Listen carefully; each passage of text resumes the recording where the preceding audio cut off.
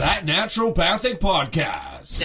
TNP. Hello there. Hi, and thanks for joining us. I'm Dr. Cara Denisio. And I'm Dr. David Miller, and we hear your frustrations. This show is for you. This show is for you if you're feeling like your current healthcare strategy is not getting to the root cause or the underlying reasons for your health. This show is for you if you've been told that you're fine, but you definitely don't feel very well. This show is for you if you're walking out of your doctor's office with 1, 2, 3, 4, or even 5 medications without any mention of diet, lifestyle, or a long-term game plan. This show is for you if you've got several specialists taking care of you, but no one is really putting it all together. This show is for you if you believe that health should be part of healthcare. These problems have solutions. We know it. Our patients know it. And we want you to know it. Naturopathic medicine is the solution that you need to know about.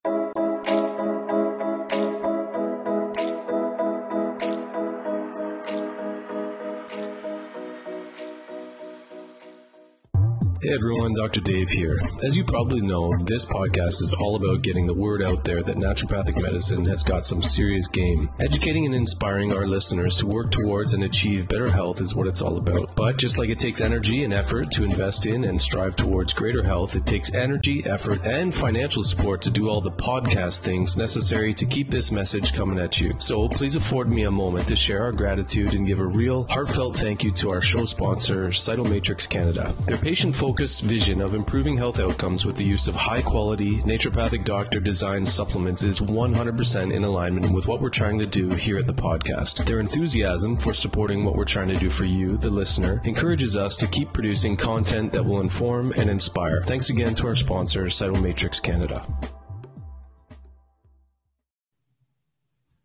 Okay, welcome to another episode of That Naturopathic Podcast. We've got the Elder Series continuing here with Dr. Verna Hunt, and we are going to be brave and courageous and talk about homeopathy again, the red-headed stepchild of naturopathic medicine.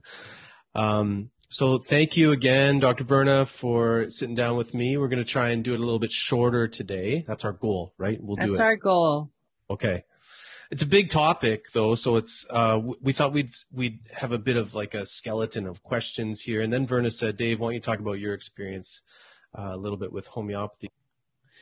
I think that learning homeopathy, as opposed to, the mathematical times table, you have to use your creative, emotional, intuitive brain to have a story about it. For me, that's how I learn. So when they get into like constitutional homeopathy or you're doing temperament, you know what that looks like. You'll know it when you see it. Mm-hmm. And so that's why stories can be really helpful to learn while you're learning all the factual things about a polycrest like rust tox or whatever, sepia. You can go, oh, that has the essence of this. And so you can really think in a non-linear way while you're thinking in a linear way. Yeah, that's really nice. I think that is another way of learning other modalities too, or other kinds of medicine. I remember a colleague of ours made these cartoons of botanical medicines, and sort of to get the idea, the essence of the kind of person for whom that intervention might be helpful, or the kind of indications that might help you pick that medicine. So yeah, using that right side of the brain, very helpful. And we're in a really left-sided brain world. So yeah, I think that's great to bring up about how to frame things, and that framing things comes in handy for other things too, like Chinese medicine, right? Like the application of Chinese medicine is fairly precise if you have an understanding of the framework, and the framework doesn't really work in a left brain way, right? So yes, I agree. They even talk about smell. Yeah. Like smell coming off a body, or, they look at the tongue, of course, which is a great thing, and so on. Yeah, I think it's super helpful. And then some of the stuff that I didn't understand in Chinese medicine makes a lot more sense now as I get better at the hands-on sort of stuff that you and I are big proponents of. So I've had people tell me about the rotten taste they feel and, indicating the stomach and very interesting correlations. So these frameworks are very helpful, and you do have to be creative. So let's be creative with our talk about homeopathy. I had some questions for you. Are you okay if we just sort of start going at those questions? Yeah, are you going to talk about how you got into homeopathy, or has? Yeah, sure. I could do that. I was voted unofficially like the homeopathy nerd of the class when I was at CCNM. Sometimes I would just go and read Materia Medica because I was absolutely fascinated by it. I thought it was very interesting that although a lot of people had sort of divided opinions on it, it got sort of poo-pooed. That's why we're calling it the redheaded stepchild. All the original homeopaths were medical doctors. And I thought, okay, that's interesting. Why would they do that? Probably for a reason. There's probably some reason, although we don't know exactly what. But we did talk about the toxicity of things leading to wanting less toxic medicines. But what really got me interested is when my mom had fibromyalgia, and I gave her a remedy. I just researched the remedy. We're learning all those things you're talking about, the remedy pictures and how to sort of analyze a case or a person and give them the most appropriate medicine that you have. And I gave my mom one, and her fibromyalgia went away. And I thought, fixing your mom to some degree, helping your mom out to some degree, it's hard to beat that. Your mom and your grandma, your wife or your kids, it's hard to forget those things. So I think that's what got my heart mostly in it. But it was difficult because there's so many different ways of looking at homeopathy that I didn't really think were in and of themselves perfect frameworks, right? Because there's so many, there's different kinds of ways of doing homeopathy. But that's what got me started believing, because when you can fix your mom, what's better than that? So I agree. And your mom's 102. And a half. In February. In August, she'll be 103. And she has been using naturopathic way of life and supplements for 30 or 40 years. And people are amazed when they meet her because her brain is a little slower, but it could stand to be a little slower. She'll say, I'm having a slow day. And right. She takes her vitamins. She has a program. She does all those things. She has a vibration machine. She walks in COVID, she walks the hallways of the residence because the exercise classes are off. So she has to get her steps in. Yeah. Yeah. So nothing like taking care of your mom. So that was the sort of thing that got my heart in it, and also my mind in a way, because although there's lots of doubts, like you had so many doubts, I had the exact same thing. It's like I came from Bachelor of Science at University of Waterloo, and I got my good grades in the sciences, and it didn't seem to make sense that homeopathy could work. So, but at the same time, you have to honor, which is what we do in our profession. I'm happy to say that we honor elders and tradition to some degree. So I thought there's no way all these guys, probably all these guys in the books, because they're probably all old boys club back in the day, but I thought there's no way they were all wrong completely. And then you fix your mom, and then you go, okay, there's something to it. Maybe the framework's not perfect, but I thought I'm not going to be wasting my time if I try and figure out how to use this kind of medicine a little bit better. So I, many years passed, and I was in the first or second year of practice, and I had lots of time on my hands, as you often do at the beginning of practice. Maybe you didn't, Verna. You're on another level. But anyway, I had a lot of time in the first couple of years, so I designed a cold sore medicine that I called just cold sore stop, which marketing guys told me was a bad idea, so I called it Sorlex.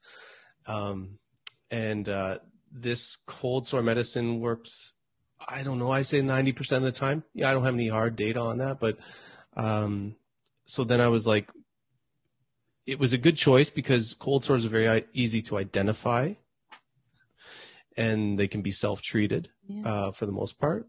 And so if this medicine kept working, then there's some reproducibility to this homeopathic. So that completely changed the game for me too, knowing that we could reproducibly get a result that was probably equal to or better than pharmacology. And that's when my head sort of really exploded, because it was my little baby that I made. So how do you spell Sorlex? Sorlex. Okay. Thanks to the Brand Factory in Toronto, they helped me name that. Well, it's just so people listening to this, you know how when you get a prescription and it's 15 syllables of Latin, then you try and figure out how to spell it. So I just thought we should say. Yeah. So I guess that was me realizing that there's some real validity to homeopathic medicine when used clinically. Because my personal view is, I think we need, you were alluding to this, where if we learned how to use the polycress, that's a great way to start. I just wonder if we learn how to do very clinical homeopathy, that we will then silence the doubters with reproducible good results that are safe and, babies respond to. And I don't know. I think that we need to, as proponents of clinical homeopathy, we need to get a little bit maybe more precise, if I'm going to be a little bit hard on us because the old methods are, they're outdated. Just like that's why you liked Gerard's approach, right? It didn't fit for the framework as much. And I completely agree with you. And I just went about it in a different sort of way. Yeah. And they're very economical for the person buying them. Oh yeah. You know, it would probably be safe to say that they're maybe 60% cheaper at the highest compared to allopathic medicines, or even some supplements. Yeah, and from an environmental perspective too, right? Because if you get the healing sort of essence of that plant, you don't need to harvest the plant to the ends of the earth. So even compared to botanical, I think it would be maybe even more cost effective from a bigger perspective.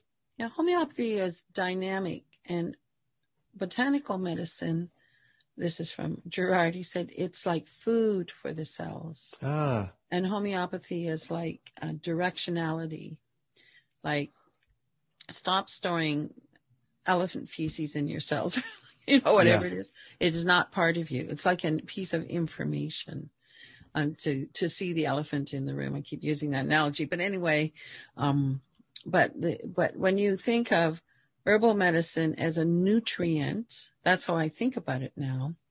So it helps me figure out, for this person, how do I dose this?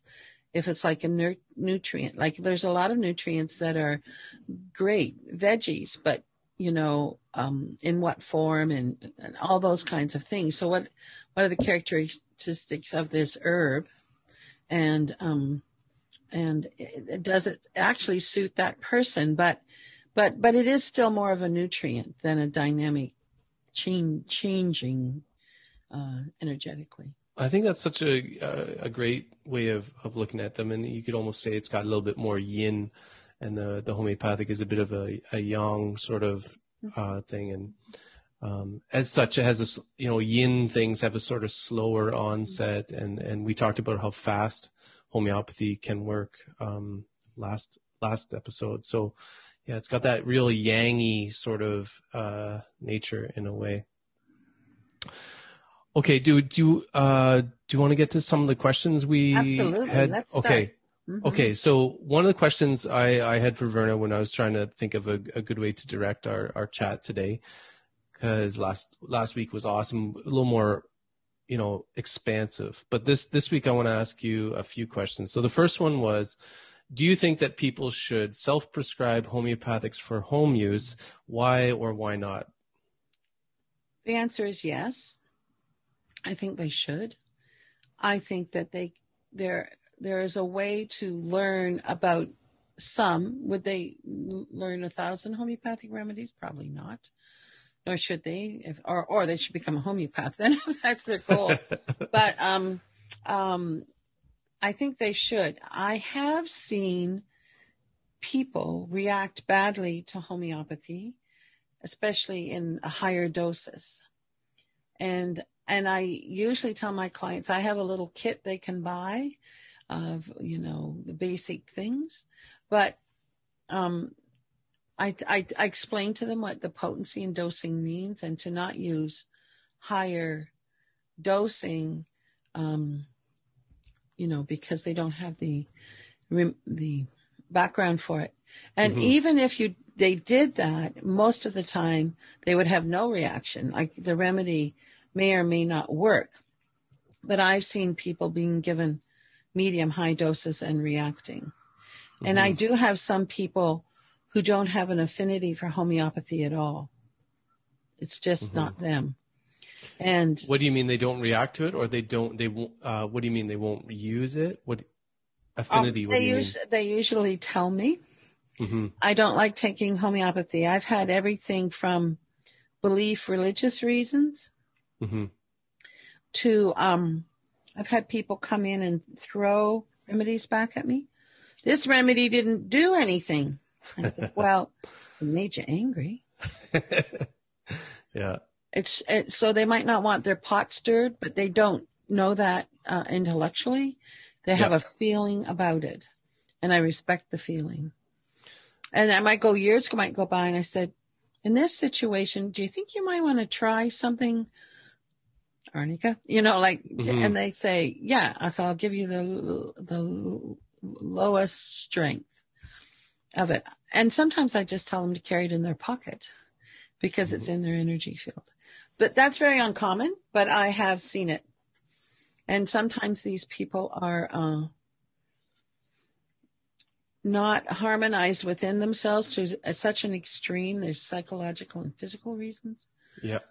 And if anybody's trepidatious, as they say, if anybody is afraid of a remedy, I don't give them the remedy, because if an emergency, like their leg was half cut off, they would be in an emergency ward, and whether they wanted to or not, they would probably be sedated. And that's what allopathic medicine is really good at. So, I've utilized allopathic medicine. I've broken things have happened. So I'm very grateful for that's there. So, so I think people should use them. And those are my kind of caveats on it, but I think they should use it. Is there a dose, a potency, we'll say a potency above which you sort of say, you know what, don't really go above this potency, whether it's a 30 or a 200 or a 12, and I know all the remedies have, we won't get into you could really get into the weeds here. Verna is holding up a conversion chart for those of you who can't see, but is there a top end that you sort of want to keep people below? So there are K remedies. That means if it's 30K, everything is in there from 1 to 30K. And I wouldn't go above 200. And for the emergency kits that I give people, I don't go above 30K. It's not a hard and fast rule, but more or less. So the equivalent in the potency labeled CH. Now, people are going to say KCH. Well, it's like money. Like we talk about dollars in Canada and the United States. In England, they talk about their money in pounds. Japan, yen. It all means money. But so this is conversion charts of the way the early homeopaths made them. So in the CH, a 5CH is like a 30K. But a 7CH is like a 200K. So you can see. Okay. Yeah. And then in the Ds, which aren't used that much, I don't use them. They're used in more like organotherapy, isopathic stuff, I think. Right. Yeah. So 10D is the same as 5CH and 30K. And 14D is the same as 7CH and 200K. And if we thought this would be useful, we could take this conversion chart and put it on the website or something, David. Yeah, we could share it on the Instagram so people can download it. But what I would say is just to keep it as practical as possible for our listeners, I would say I'm kind of with you. I don't know the specifics between conversion, between the yen and the dollars and all that, the K's and the C's, but I generally don't want people taking more than a 30 or a 200 C, which is, that's what's widely available in my environment. Right. And your 200C is not the same as 5CH. The CH and the C aren't the same line of, just to clarify for listeners. Okay. Yeah. So again, like I think the most available stuff is Boiron, or at least in Canada, Homeocan, Boiron. Those are the stuff you find generally. And yeah. So I would hesitate to take anything above a 30 or a 200 without help from someone like Verna or me or homeopath. Mm-hmm. Okay. Let's go with the next question then. The next question starts with a statement. I said, homeopathy works, but not all the time. And I could go on, it's funny. I'll take a little segue here. It's funny. Homeopathy works, but not all the time. We could say that about anything almost though, right? It's funny how a lot of practitioners have a lot of hesitation to use homeopathy because they say, okay, maybe it works, but not all the time. But like neither does vitamin C or vitamin D or would depend. Nothing is a foolproof, perfect sort of prescription. And that is true for allopathic painkillers for sure. Mm-hmm. Because some people say baby aspirin works best for me, and other people say type Tylenol 3, which is uber painkiller. Mm-hmm. So, there are many reasons for that. And some we know and some we don't know. And mm-hmm. even in homeopathy, some we know and don't know. Mm-hmm. So I'm just saying it's not just homeopathy. Yeah, exactly. It's everything. So, but people will give up on homeopathy very easily is sort of what I'm saying there. Yeah. So homeopathy works, but not all the time. What are some ways or situations in which we can get confident using homeopathy? Now, we talked about arnica extensively last episode, and rightfully so, because it has that position in understanding how homeopathy works. Mm-hmm. But from the patient and practitioner perspective, what are some ways or situations which we can get some confidence with homeopathy? Yeah, I was thinking about this in the walk in my morning. I'm trying to retrieve the answer I had. We'll edit this part out. So I'm just going to pause for a sec while I think about this.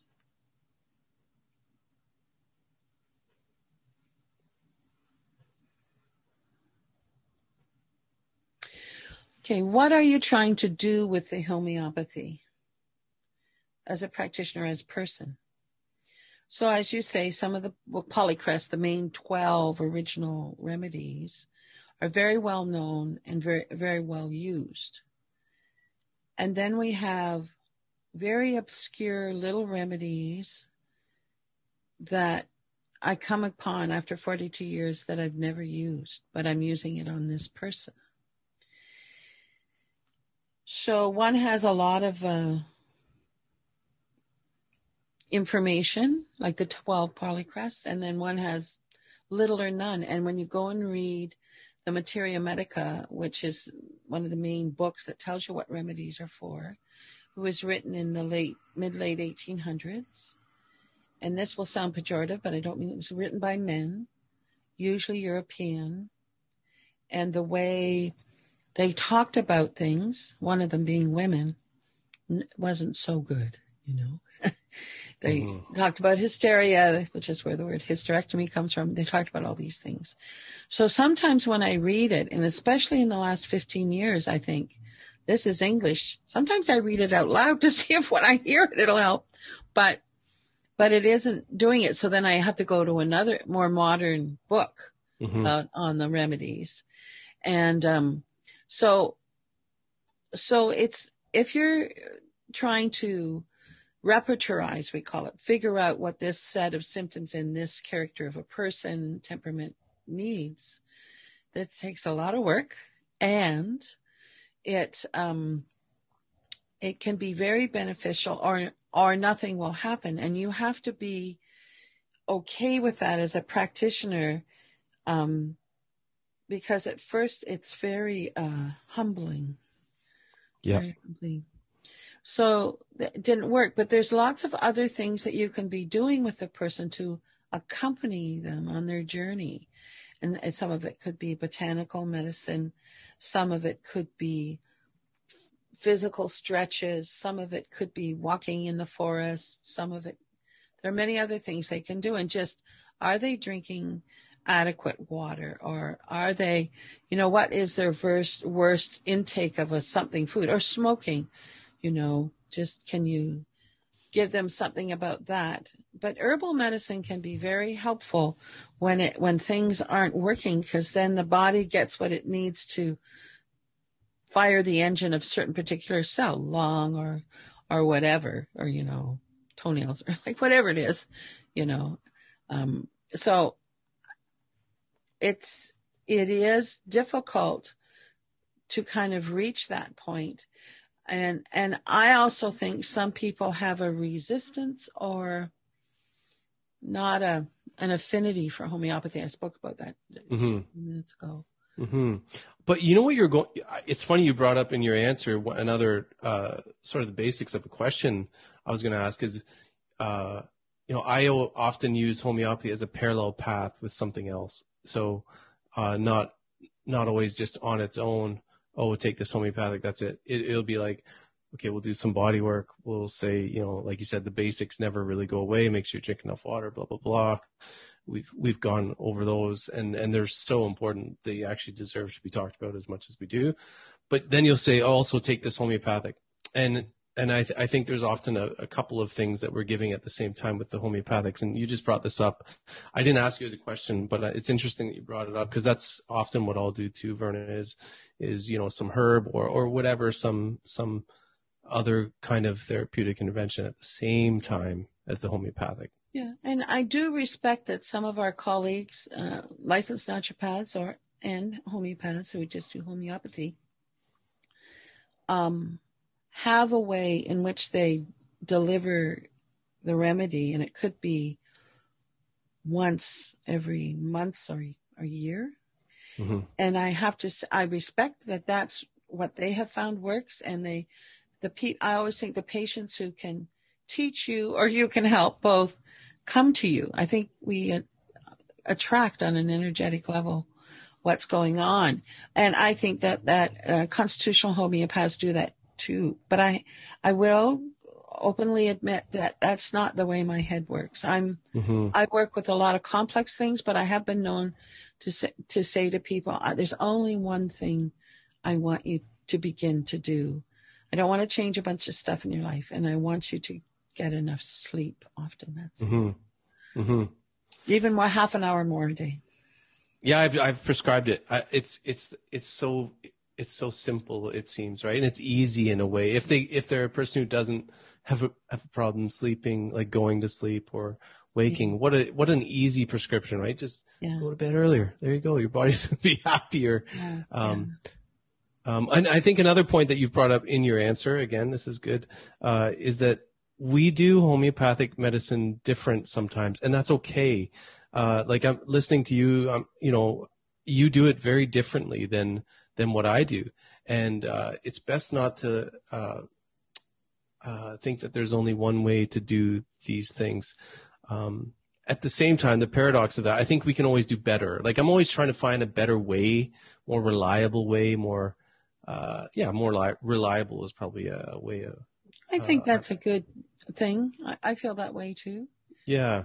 Yeah. But very different, right? We're doing it very differently. If I'm doing a more of a chronic single remedy, giving it to someone for a long-standing thing that I think the remedy really touches on as clearly as we can tell, I do this, take it days 1, 2, 7, 14, 21, 28, and then we'll get together again and see how, again, I just made one patient one day. You know how it is.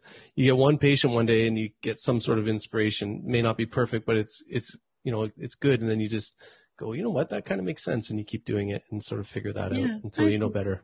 Yeah, I think that I do. Yeah. It's like painting. They'll say, oh, so-and-so's a painter. That's what his vocation is. And you say, what kind of painter is he doing? Modern art or cubism or, throwing paint at a white thing or like painting. Another things like that is the word psychology. And you think, well, that has to do with my psyche, but what kind of therapy is it? Is it hitting a punching bag with a bat? Not a bad thing, actually. Or is it classical Jungian therapy or Freud? Or is it EMDR? Now we have that for PTSD, which I call ODSD, because if you have PTSD, it's not gone away. It's not past. And, so we have all of these things. And that is the true life. It's like your garden. You don't just grow carrots. You have all of these things, and life is like that. And it is true when the most important thing, when somebody's leg is half cut off and it's hemorrhaging, stop the bleeding. So in urgent situations, you do need a protocol. Yeah. And what is our protocol in homeopathy? And of all it is cleanse a little, build a little, cleanse a little, build a little. But there are times when you'll introduce other things, and that's a topic for another day. But it's, if you don't exercise, you don't go out and run 10 miles. Well, you wouldn't get through it, but that's not good. So. Yeah, it's sometimes it touches on things too. Like I think we briefly touched on it, but it's got its applications that are different than some of our other interventions. And I'll say, Ignatia, I think you talked about, I think it was your father or who, it was my father. And I've given it to people reproducibly, for, grief, disappointment, like the stuff you learn about in the very early stages of learning about that remedy, Ignatia. And the reason I give it, Berna, is because I don't know of anything else that even comes close. You can take all your, for all your, people who hate on homeopathy, you take as much vitamin C as you want. You're not going to do the things sometimes that homeopathics can do. Yeah. And, yeah. And just a little deep medicine, right? Yeah. Well, I find that many women going through menopause sometimes hit the abyss black hole, and Ignatia really helps that. Is they're sliding down the slippery slope into this abyss that you can't see the bottom of. It's a black hole because the brain changes so much at that time, and so we don't encourage just a little bit. We can cut this part out. No, keep it coming. So for women, they hit menopause. Our culture doesn't say, yay, great, you hit menopause. Good for you, blah, blah, blah. It's like, right. Well, she's useless now. I mean, it's not so bad right now, but it was. And the brain changes and they think they're becoming dementia. And I said, no, you're becoming more intuitive. That's what that is. And so it's hard to speak in intuitive speak if you've never done that, Yeah. You have a different way of feeling, and your emotional and spiritual body, they really do change. It's like a second puberty. You know how boys and girls, but girls when they hit puberty, really change and can become just a little moody, and they're trying to ride those hormones, and it's pretty powerful. Same with boys, but and in different ways, very yang, and they think they're invincible, and they jump off cliffs and do stupid stuff, risky behavior. And so I think we could talk about that more in our culture, and to assure people, I'm talking about these menopausal women, to assure them they're not going to feel totally crazy as they do right now. And they're just getting more and more feeling dark inside because they can't recognize themselves. And Ignatia helps that. Yeah, it's actually one of the medicines I think we need to study way more in depth because of the reproducible results you get for a kind of situation that's very difficult to treat. Like, what is the exact neural connections that lead to this kind of grief and disappointment? I mean, that's a very appropriate research avenue. I think if we can sort of start applying that traditional use. And how funny you talk about menopause and this with the blue whale.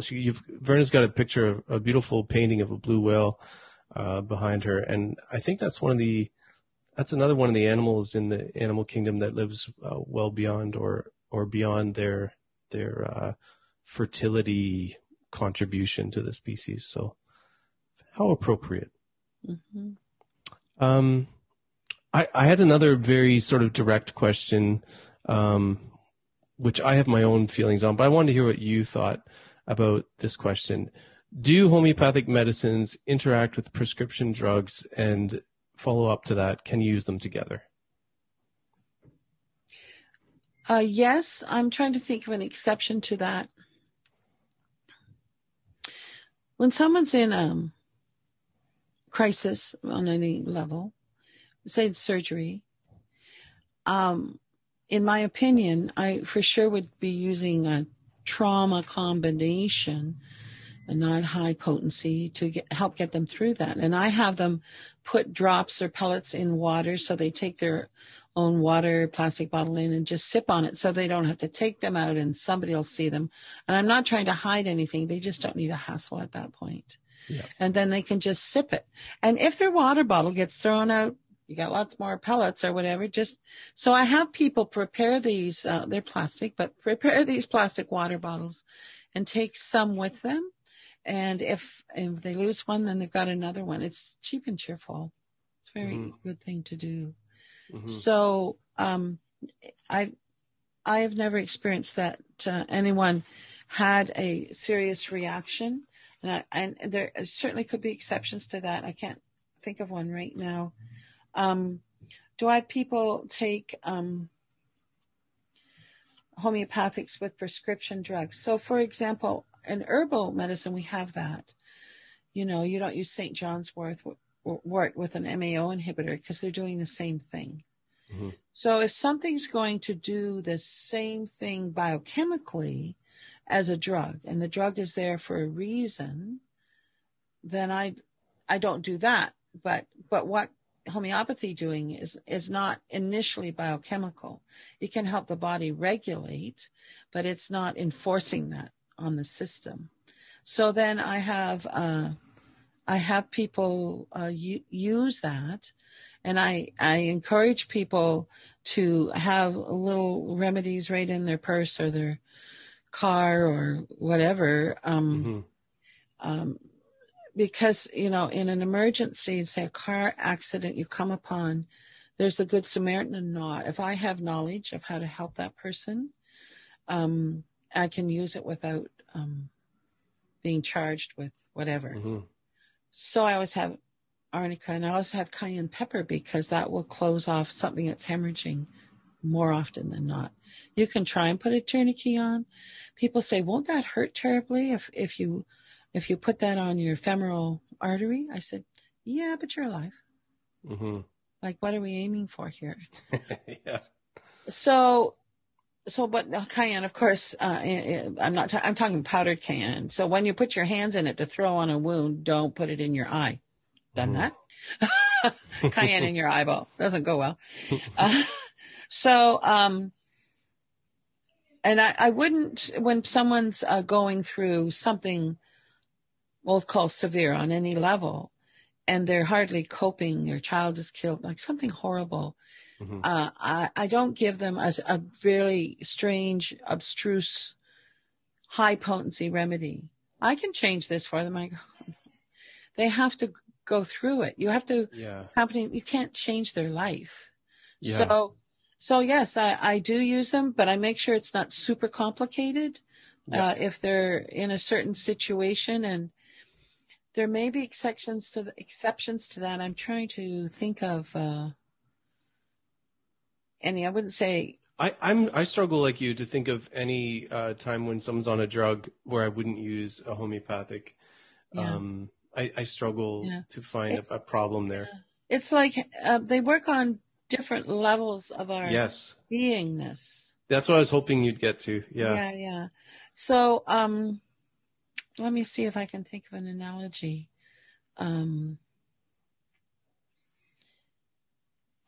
It could be something like an orchestra. So you've got the string section, and it does what strings do. And then you have the horn section. Then you'll probably have some keyboardy thing and some drum thing, like some of that. So they all do different things in the orchestra to make up the symphony of it. And if you took one away, it would be missed in the classical sense, although there are lots of jam bands that are really interesting. They just, they live somewhere in an outport in Newfoundland, and they have these 5 instruments that have nothing to do with each other, and they make beautiful music. So that's maybe not a perfect analogy, but. No, I like the orchestra because it seems like the homeopathic has some effect on the conductor. Yes. Yeah, that's a good one. Mm-hmm. Yeah, it's like the intelligence that runs the body. There is one, whether you want to believe it or not. There is one, because lots of stuff's happening all the time without you having to do anything. And I think that's the level on which these remedies somehow, and I'll be the first to admit, I don't know how.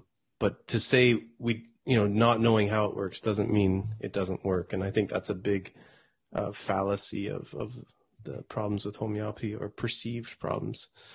Yeah, I take it back to something like sunlight. By the time it gets to the earth, it's an energy. It's not like the sun's here burning us. And we know if we're living in gray days, February, and we've had 17 gray days so far. Yeah. We're pretty cranky. Yeah. So what is it that the sunlight is doing to us? It's not burning us. It's not, well, our body knows how to make vitamin D. Yeah. Isn't that interesting when we shine? So what's going on there? Am I saying that's a homeopathic remedy? Not exactly, but it's an energetic remedy. Yeah, exactly. Yes. And to equate it to vitamin D is just so silly. I mean, yes, you need sunlight for that to happen downstream, but it's far upstream from so many things. I completely, we could go on about that, but we'll move on to the next question if you think we've addressed that. I think it's a good transition too, because we're saying some of the weaknesses. So one of my questions for you, Vernon, was, what do you think some of the biggest weaknesses are? This is my, I'm always devil's advocate, so I like to go here sometimes to be, as get the whole picture here. What do you think are some of the biggest weaknesses of homeopathics or homeopathy? Are there situations or patients in which you will not use it? Can you think of one where that was the case? Where the patients won't use it? Where you wouldn't want to use it in that clinically. You're just like, I'm not going to use homeopathic here. This is a weakness of homeopathy. If I don't know a patient really well, which doesn't mean a long period of time, but some people are really layered and they have a good outer face. They talk well, they're very composed, but there's something in there that with time I will find out. Mm-hmm. I don't interrogate my patients, but they come to trust me and they reveal things because I know it's safe. It's safe. It happens. If it happens in my treatment room, it stays in my treatment room. Mm-hmm. So I have cases where someone came in for a problem in a part. I'm not going to be specific here, but they had a biomechanical problem in a part of their body. And not in the expected part that you will think. But what had happened was a form of abuse that happened, and they didn't know it yet. But as soon as I touched them, I knew it. How did I know that? Well, 70% of all adults have been sexually abused. And I never believed that until I was a clinician, because I thought, Mm-hmm. Anyways, over time, a few years, they came to realize this. And then they started doing therapy on it, and it has been a wonderful recovery from what had happened in their very, very, very early life. But as soon as I met her, the worst thing you can do to someone that you're pretty sure has been abused is to start talking to them about it when they don't even know it. That's re-abusing them. Because if they could reveal it onto themselves, they would. They just weren't mature enough or whatever. So when I first meet someone like that, I might not use homeopathy until I really get to know them. And then whatever I do if they had the trauma as a child, pre-verbally, I say, well, would I give this to a 6-month-old baby? And if not, I'm not going to give it to that 30, 40, 50-year-old person, because where they're stuck or whatever, they're in that infancy. So I have a lot of respect for people's journey. We all have our own. And I feel that don't get so into yourself as a clinician that you think it's your job to fix them all the time. Mm-hmm. You know what else you're touching on again is this idea of giving the person not too much. Sometimes there's too much, or and you talked, because I think I don't know if we had talked about this on air or off the air, but that idea of sometimes you stimulate the person too much, or you force them too much, or when we talk about touch, how it seems like the body wants to be touched. Sometimes you get a feeling it's sort of pulling you in or pushing you away, and you do this, and again, it's one of these. You almost have to be told, Verna, that you do this, but you have this appreciation of maybe what the person can handle at this point in time with this amount of resilience in their mental, emotional, physical, or whatever space. And I think that's part of the art of practice, that you don't, you only get, I guess you just get better at it with time. Yes, it's called practice for a reason. Mm-hmm. Yeah. Although I don't have that with computer stuff, I seem to be. But with people's body, just the touch, when you touch that tissue, what do you discern? And if you would have told me even 30 years ago that I would know what I know now, I'd just go, ugh, this is ridiculous. Mm-hmm. Every day in practice, I learn something new. Every day. Yeah. Or it's reaffirmed. Or how to touch seemingly the same kind of tissue, same stats of the person, certain age, blah, blah, blah, but you learn how to touch each person as a dance partner. Yes. Yeah. Yeah. And it's important to touch, because then they can follow your hands and are present at the, what I call scene of the crime, where there's this disassociation or stagnation or just very painful.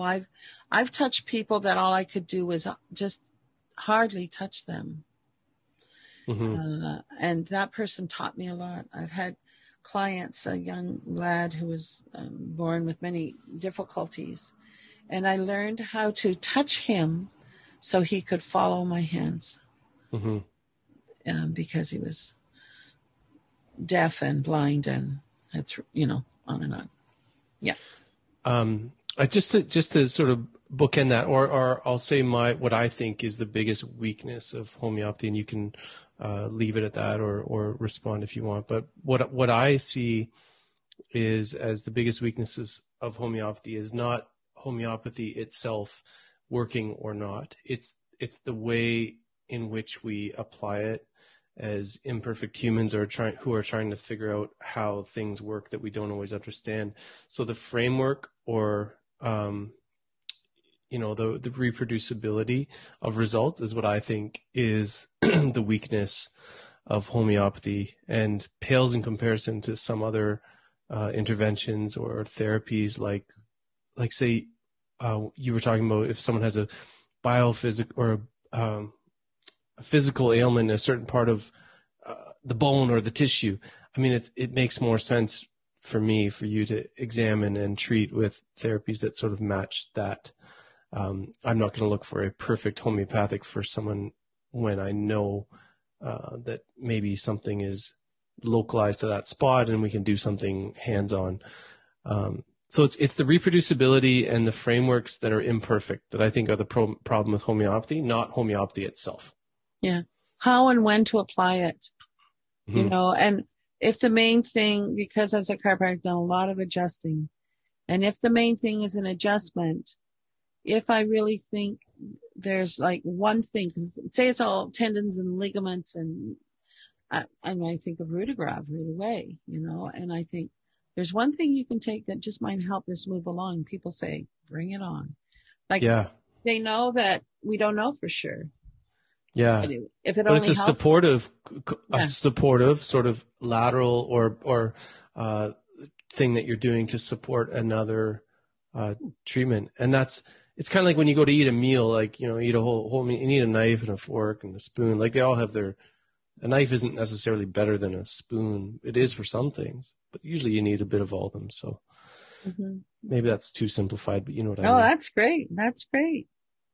Well, because people are way more complicated than the average meal. But anyway, I thought we'd end maybe with what are the most or your most memorable cases of using homeopathy for yourself or your patients to really make an impact on anyone listening. Because you've been doing this for 40, well, maybe not homeopathy for as long, but you've seen everything, and you've done, I bet you've had a couple of cases that you can't forget.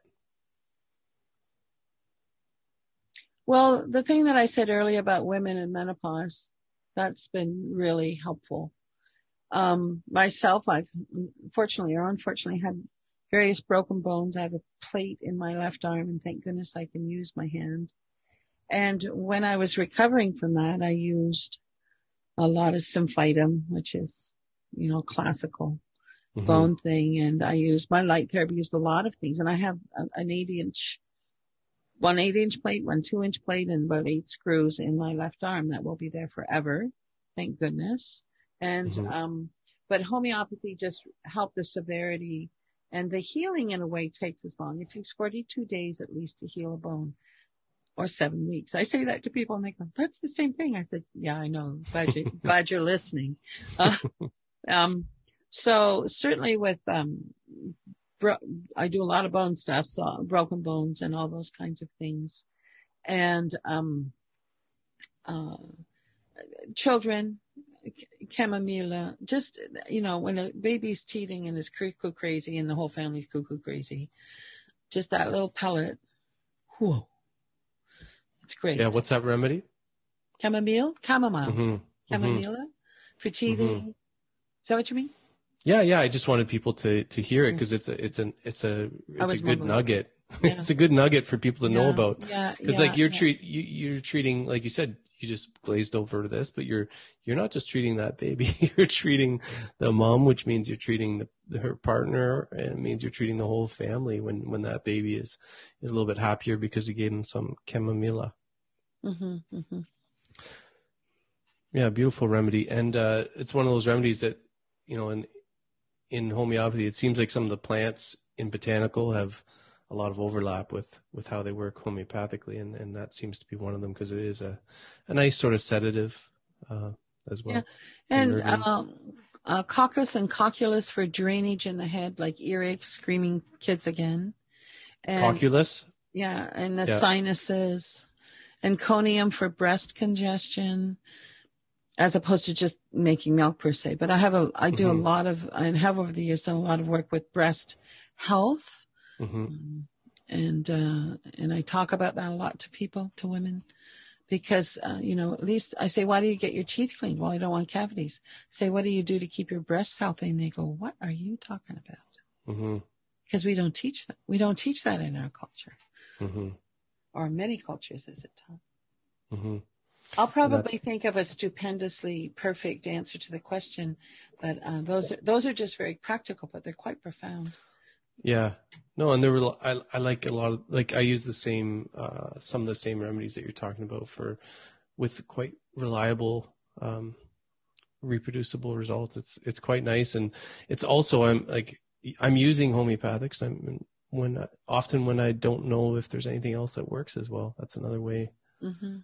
We've sort of alluded to that. Okay, so Verna, I think we did really well with our time management today. Great. Yes. Hooray for us. But I'm gonna drag it on just a little bit because I still want to do the thing where I let you have one last sort of crack at saying anything that you want people to sort of take home from our discussion today. Yeah. Be curious. Be curious. If you're not a naturopath listening to this, when someone tells you, especially say you're over 50 or 60 and they say, well, you're old. What do you want? Of course your knee hurts, but just one knee hurts. I mean, let's think about it. You only have one bad knee. So why is that? And who can help you? A naturopathic doctor can help you with that.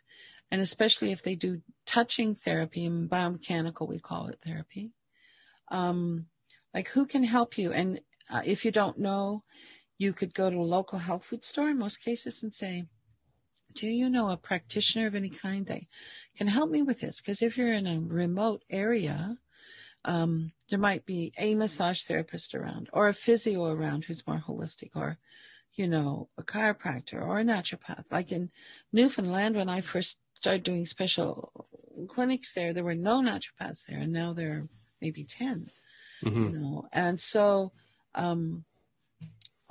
but you started with being curious, which I think is... Yeah, so start with being curious. So if you have a case that you can't stand because you can't figure out what to do with it, and you're just feeling extra stupid, find the question. The first question is, what the heck's going on here? And, you know, what are the things that don't have anything in common? So it's, they got a corneal eyeball thing, and they've got rectal skin that's bugging them, and tendons. What do all those things have in common? Collagen. You know, all the connective tissue, all the fascia. If it's when they say point here and they say, this always feels like I got my socks on backwards, or, you know, whatever, think fascia. Don't underestimate. There are some people believe, I kind of do too, that fascia is the big one. It's like mushrooms talk to each other all over the world. I think our fascia talks to itself all the time. So what is the question? And then if you don't know, and this is something I think would be great in our profession, probably why I have the Legacy Project started, is phone somebody. Get in touch with somebody that might know. And it doesn't have to be someone older than you. It can just think, oh, actually, they're an expert in TCM, and I'm not, but I need to think about this case differently. I do that a lot. I think about cases, I think in TCM, because I need to find another way to think about it. So be curious, find a way to think about it. Find the question. See if you can narrow down what this person's emotional oogie feeling is all about. And what is the basis of it? And is it are they speaking as if it happened when they didn't have a lot of vocabulary? So it happened pre-verbal, maybe. Or I just don't want to think about it. So. Yeah, I love that. Be curious. I think the being curious from the naturopathic perspective, so the doctor or any kind of therapist, you should always be curious. You're still curious, and you've been doing this forever. But I like how you have to almost be curious as a patient. And I think generally those are the people we like to see as naturopaths, because sometimes as you've got plates in your arm and all that, like, okay, there's a place for it. But conventional medicine is not really great at sort of rolling their sleeves up and going, what is going on here? A lot of the time. And I think from the patient perspective, you have to be curious too. So I like that. Be curious. Okay. Verna, thank you again. We were pretty great. We're under an hour here. So thank you so much for spending this time with me again. And thanks to the listeners for hanging with us as we talked about homeopathy, the redheaded stepchild of naturopathic medicine. My pleasure. You are welcome. And thank you for inviting me here. Hey everyone, Dr. Dave here. As you probably know, this podcast is all about getting the word out there that naturopathic medicine has got some serious game. Educating and inspiring our listeners to work towards and achieve better health is what it's all about. But just like it takes energy and effort to invest in and strive towards greater health, it takes energy, effort, and financial support to do all the podcast things necessary to keep this message coming at you. So please afford me a moment to share our gratitude and give a real heartfelt thank you to our show sponsor, Cytomatrix Canada. Their patient-focused vision of improving health outcomes with the use of high-quality, naturopathic doctor-designed supplements is 100% in alignment with what we're trying to do here at the podcast. Their enthusiasm for supporting what we're trying to do for you, the listener, encourages us to keep producing content that will inform and inspire. Thanks again to our sponsor, Cytomatrix Canada.